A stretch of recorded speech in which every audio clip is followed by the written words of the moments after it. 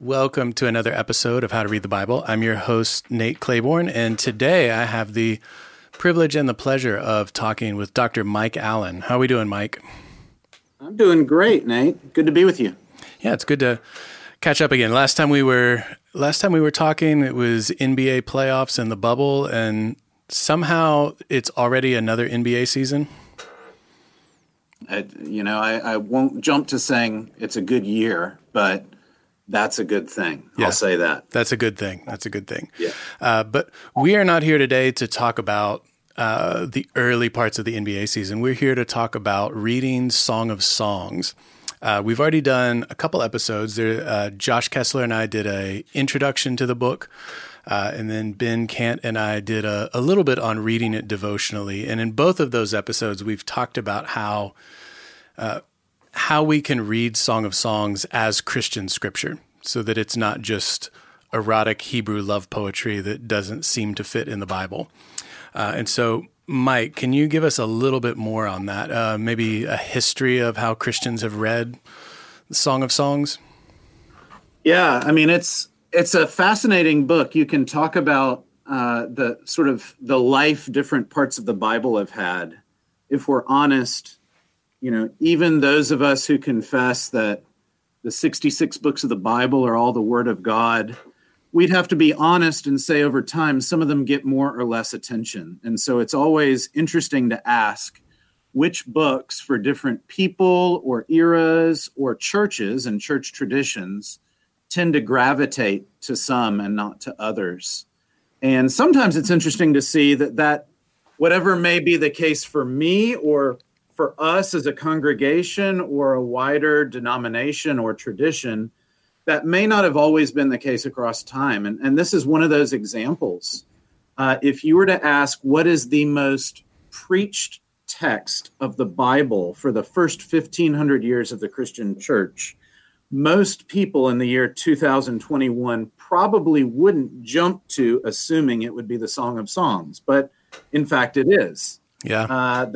The single most preached book of the Bible, and not just amongst Christians. If you were to look at Jews before them, asking which parts of their Hebrew scripture are viewed as being weightiest or highest, you can hear, from rabbis like Rabbi Akiva commenting on how it is the holy of holies of Hebrew scripture. And so whether it's just frequency of preaching it or it's the kind of description it gets from rabbis and other teachers, this book has held a much more central, a much loftier place in Jewish and then Christian reading in what we might call the pre-modern era, compared to what I imagine we experience it today, where most churches, at least most evangelical and Protestant churches, tend to pull it out maybe for marriage seminars or the very occasional once a generation kind of teaching series. It's worth saying, for good or ill, that's weird. That's not the way Christians have done it throughout most of the church's history. And that ought to just raise the question, are we missing out? Is it good that we pay less attention to it? Or is there something that our sisters and brothers from centuries past and around the globe, that their attention, their prioritization might really clue us into something we're actually missing? And it just seems to me this is a great example of being challenged by that kind of wider, universal sort of influence of the communion of the saints. Yeah, I feel like it does raise the question, if this was the most preached upon book for the first 1,500 years of the church, and it's very obviously not so much like that now. Is it us missing something, or was it them missing something? And it seems a bit presumptuous to say that they're the ones that had it wrong for 1,500 years, although maybe there's something to our gut instinct as Protestants to want to throw the proverbial baby out with the bathwater, and anything before Martin Luther is kind of suspect, we might say. Yeah. Now, what's interesting is this isn't a shift that happens with the Reformation. It's a shift that happens later. So you'd really have to track closer to the 18th to 19th centuries to see where Christians stopped paying so much attention to it. But actually through the reformers and then folks in the 17th century, like the Puritans, this would continue to be really central to what they talk about. And then you look around, and in the last 200 years, there are fewer commentaries written on it. There are fewer sermon series, as far as we can tell, preached on it. It doesn't play as big a role in devotional literature as it used to. It really well gets sorted into sort of Christian teaching on sex and marriage. And I think that tips us off to the bigger shift. And I think you're right to say, not just are we missing something, but also have we learned something? And I think there's an element of both. In one sense, the most profound thing is I do think we've lost something first. Most moderns think of it as, a marriage and a sexual relationship being described. And we have to acknowledge that's a really strange thing to be titled the Song of Songs. Yeah. Like there's some great songs in Scripture, aren't there? I mean, Hannah's song, Mary's Magnificat, the whole Psalter, songs about redemption and the old and the new. So many songs we continue to sing and pray in our own worship. And then there's this song, and this is like Holy of Holies is the holiest, and King of Kings is the most almighty. The Song of Songs ought to be the greatest of songs in the Bible. And that just makes me think that while sex is good, it's not that good, right? There's got to be more. Yeah. Well, and even as in CBR, we've read through 6 chapters of it at this point in our reading plan this year. And I got to be honest, there's not a lot of marital or sex advice in there. So to treat it as that's its primary use even seems to miss the point further. Yeah. And probably some of that is that you and I don't live in an agrarian society way back in the day, and we're missing some cues. But even so, I think you're right. It clearly is not meant to guide the kind of relational advice that you dealing with, teens in our church may be asking questions about, or their parents are. That those of us who are parents are thinking of instilling in our daughters and sons. It just doesn't seem to work in that kind of instructional mode. It's celebrating, it's singing. I mean, it is a song. It's poetic. It's brimming over with delight. And in that way, it's just doing something radically different compared to other parts of Scripture that talk about marriage, whether it's Ephesians 5 or Genesis 2, and 3. It's really showing us from the inside out this kind of relationship. And giving us an emotive, affective awareness of what's going on. But it's a relationship that's pretty startling in all sorts of ways, in some of the ways they address each other, in the kinds of praise they offer each other. And that's why Jews first believed it was about Yahweh, the God of Israel and his people. And that's why Christians for centuries have said, ultimately this is meant to signify Christ in the church, the way in which he actually shows love and care for his people and delights in them. And so some of those oddities about the text have been what have prompted folks to look for more, or to ask what more might this be pointing toward. Yeah, I'm thinking of chapter 3, I think, for instance, where the woman is out searching for her beloved in the night. And if you read it, even hoping that it's capturing a literal sequence of events, it doesn't really work. It's more like a dreamlike state. It has the starts and stops that a dream might have. You just kind of drop into the action, and then it sounds like she's maybe beaten up by the town guards. But then after she's done with that, she addresses the daughters of Jerusalem as if they're standing right there, which would make that verging on, comedic for that to have actually happened. And it just maybe is pointing us to, even though it's picturing love between two people, it's not trying to tell a linear story of courtship, dating, marriage, and so on. Right. Yeah, it's a lot like, and it's read well alongside Psalm 45, where you've got bride and bridegroom, and then you've got friends of them.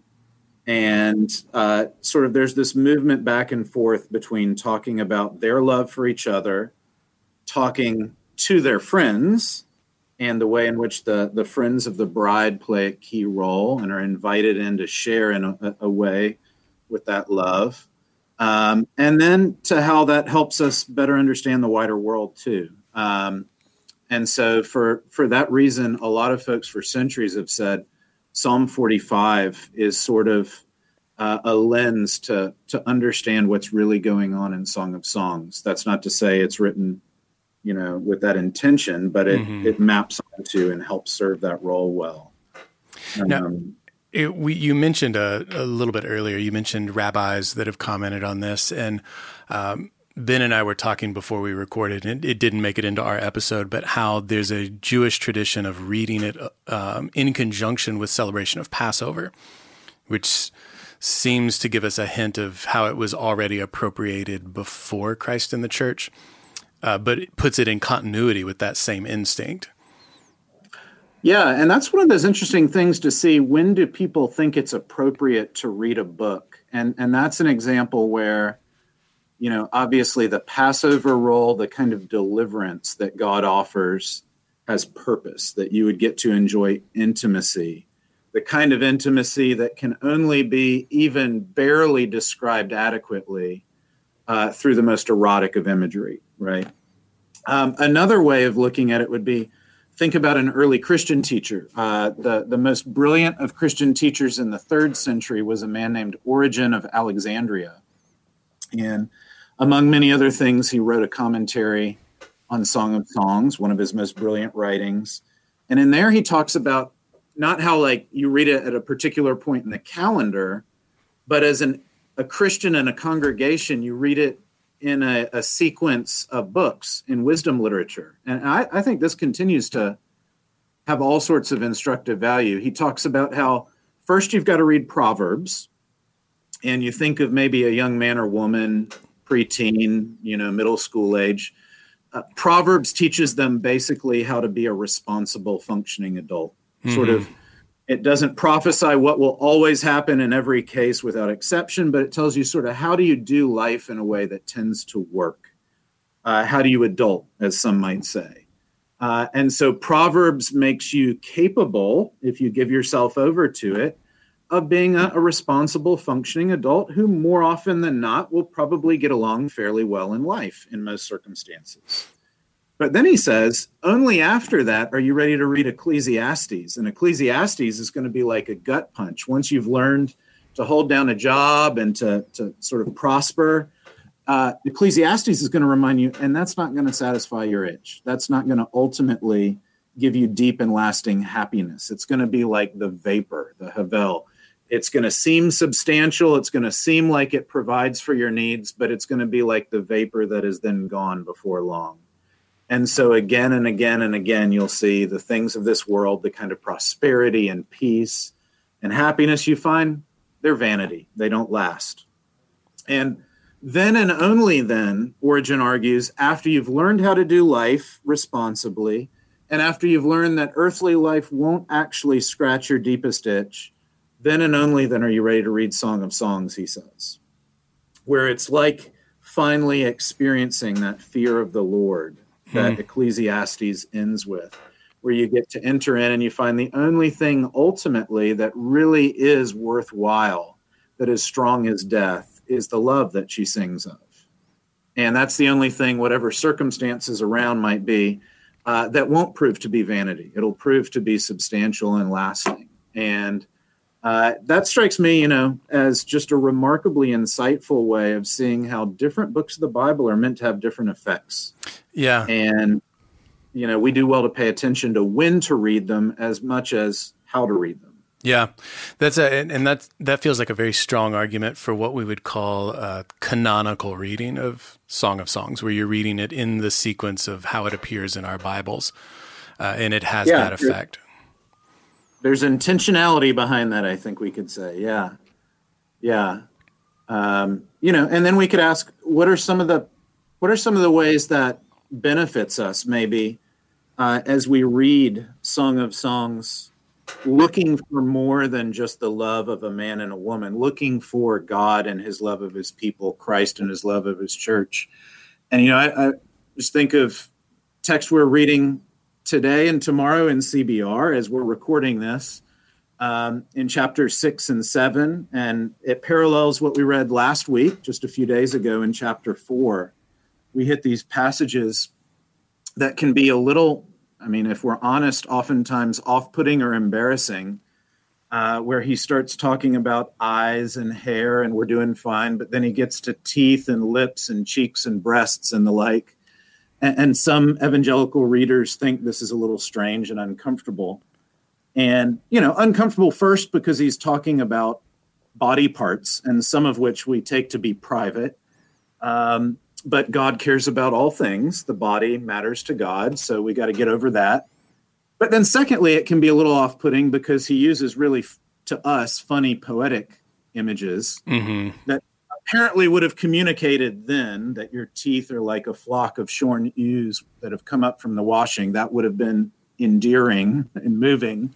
Right. And as non-agrarians, we just got to trust that would have worked in that day and age. Okay, fair enough. In a society that doesn't have dental, I think that works. Yeah, exactly. Then if we stop, I think there's a third surprise, and this is where we oftentimes don't get to it, and this is where we really ought to be struck. What's really alarming about those passages in chapter 4, again in chapters 6 and 7, where he's praising her body parts, is God talking about us. And it's one thing to say that God saves us and he's no longer angry at us for Jesus' sake. But isn't it so much more to say God saves us in Christ, and by the work of his Holy Spirit, it's not simply that he's no longer angry. It's not simply that he's ambivalent or he tolerates us, but that he delights in us. And he doesn't just delight in us in some abstract way. The man here is recounting and just delighting in her specificity. And I think that has to lead us to say that the gospel tells us that the saving work of God isn't complete till God has so transformed and sanctified and really transfigured us at the end of the day in glory, so that all of our particularities have been made completely beautiful by God's grace, and that God delights in that God really does save us with all of our idiosyncrasies and histories and particularities. And salvation doesn't negate that. Salvation doesn't sort of shake the Etch-a-Sketch and just do something completely different. It's about God actually saving us. And it seems to me that's just a beautiful, really searching, challenging kind of message that'll get picked up elsewhere in Scripture, in the New Testament, for instance, but is just so powerfully on display here, and that so connects with some of our deep fears that either God couldn't possibly love me, or that if God loves, he really loves something different from me and my particular. He loves something that I have to become and behave like, or he loves something that's like my older brother or sister, or that more religious.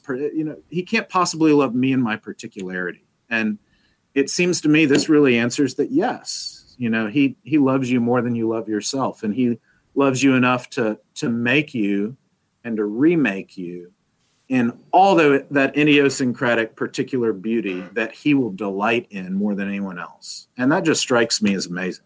Yeah. Well, as you were talking about it, it made me think of Zephaniah, I think it's 3:17, where it talks about God delighting over us in song. And it's like, well, yeah, in an abstract sense, I could buy into that. But then if you think of that passage in conjunction with the descriptions here, it's a very specific singing over us. It's not he doesn't love an abstract version of me. He loves me specifically as he sees me now. Right. Yeah, it's remarkable. We want to say, of course, God doesn't need us. We don't fulfill God. There's no we complete him kind of nonsense going on here. He's perfect, but he has chosen to not be without his people. Mm-hmm. And Calvin will be led so far as to say that Christ views himself as therefore being incomplete until he has finally won over and transformed every last one of his people. And that makes sense of why then parables like the guy running after the one sheep that's been lost matter so much. Each and every little sheep, each and every particular person in the people of God has a beauty and a goodness that God has worked in and that God loves. And, that gives us a different vision of the way God looks at humans, and the kind of favor and just glee that he takes, that it seems to me is really important. Yeah. And if we didn't have the Song of Songs, we wouldn't have another part of Scripture, I don't think, that would capture the personal nature of it. I mean, these are, as awkward as these descriptions might be, it's probably worth noting that it's very unusual anywhere else in Scripture to get an extended description of a person. We get what they do, but we don't get here's what this person looks like. Right. Yeah, we get you're so-and-so, son of so-and-so. Mm-hmm. You're identified by your daddy, by your tribe, and by your vocation. Here we actually get who you are, and it's not castigated, it's not demeaned, it's celebrated. Now, of course, this follows, her beginning in the early verses saying that she's black yet beautiful. I mean, there's this notion that Jews and Christians alike have always taken that in and of herself, she's not worthy of this, that there has been a gracing, there's been a redeeming work here. And so that the beauty that is hers, that he so finds delightful, is a gift. It's not by nature, it's by grace. But that it's by grace doesn't mean it's not real. And it doesn't mean that it doesn't really involve God taking just absolute delight in being with and sharing his life with his people. Yeah. And I would imagine as we've kind of worked through some of these things, it's almost hard to not see Song of Songs as meant to be read as like Christ in the church. Like Ben got into it in our other episode, and we said we'd give a longer defense. And this feels like the longer defense of this is why we read it this way, reading it as Christian scripture, not reading it purely as erotic Hebrew love poetry. Right. Yeah. I think there are good modern benefits. So, for instance, you read some of the great older sermons, and I love John Owen. It's my favorite 17th century theologian. But he does over 100 pages in his book, Communion with the Triune God, where he teaches you to commune with the Son of God by going verse by verse, feature by feature, mapping out how it relates to aspects of Christ. And I think we could say that's probably a little overwrought and a little too detailed. And we might know now a little caution to say, like reading a parable, you don't want to find a one-to-one correspondence with each and every particular character or event. You want to look more broadly at the main gist of how this corresponds to that. That said, the fact that we've in so many cases ditched that entirely and read it as if God doesn't appear here, well, that clearly is, I think we could say that's a secular reading. That's a non-Christian reading at one level. And that misses far more, So I do think there's a bit to say we ought to be challenged by the way older Jews and Christians read it. We ought to recover a lot of that. But I do think we could also say we ought to not feel as though that commits us to somehow figuring out which member of the body of Christ is which body part and which virtue is which feature. Not everything has to be mapped out one-to-one. And we ought to try and catch, like good poetry, we want to catch the movement of it, the gist of it, the momentum of it. Yeah. Well, I feel like that's very helpful for reading Song of Songs as Christian scripture. Do you have any final thoughts, Mike, you want to leave the listeners with? Well, I was just going to say that, one other thing that's interesting is that throughout Christian history, we often talk about what's called the analogy of Scripture. Some parts of the Bible get talked about more than others, and some parts of the Bible we view as more or less difficult. And that too changes over time. And what's fascinating is earlier Christians would more often than not use the Song of Songs to clarify other parts of Scripture. So if you look at the first several centuries, people aren't having to explain Song of Songs as much as they're using it to explain Romans or Hebrews or Isaiah. And what I take from that ultimately is that they really understand at the center of Christianity, of the gospel, is that God wants to be with us. And forgiveness and justification and death and resurrection, those are all necessary means of getting there, but that the ultimate goal is I am my beloved's and he is mine. It's just this inextricably personal notion of communion. And that's just, I think, a great reminder to each of us that, you know, whatever it is, whether it's the spiritual practices we want to practice as a community together, whether it's the kind of doctrine and teaching we want to grow in, whether it's the way we understand discipleship, all those things are good, but all those things serve that ultimate purpose, which is really this idea of being with God that's at the center of everything, and from which everything else, individually, socially, all of it gets its energy. And what text presents that more powerfully of what it means to be with or in Christ, to be with God,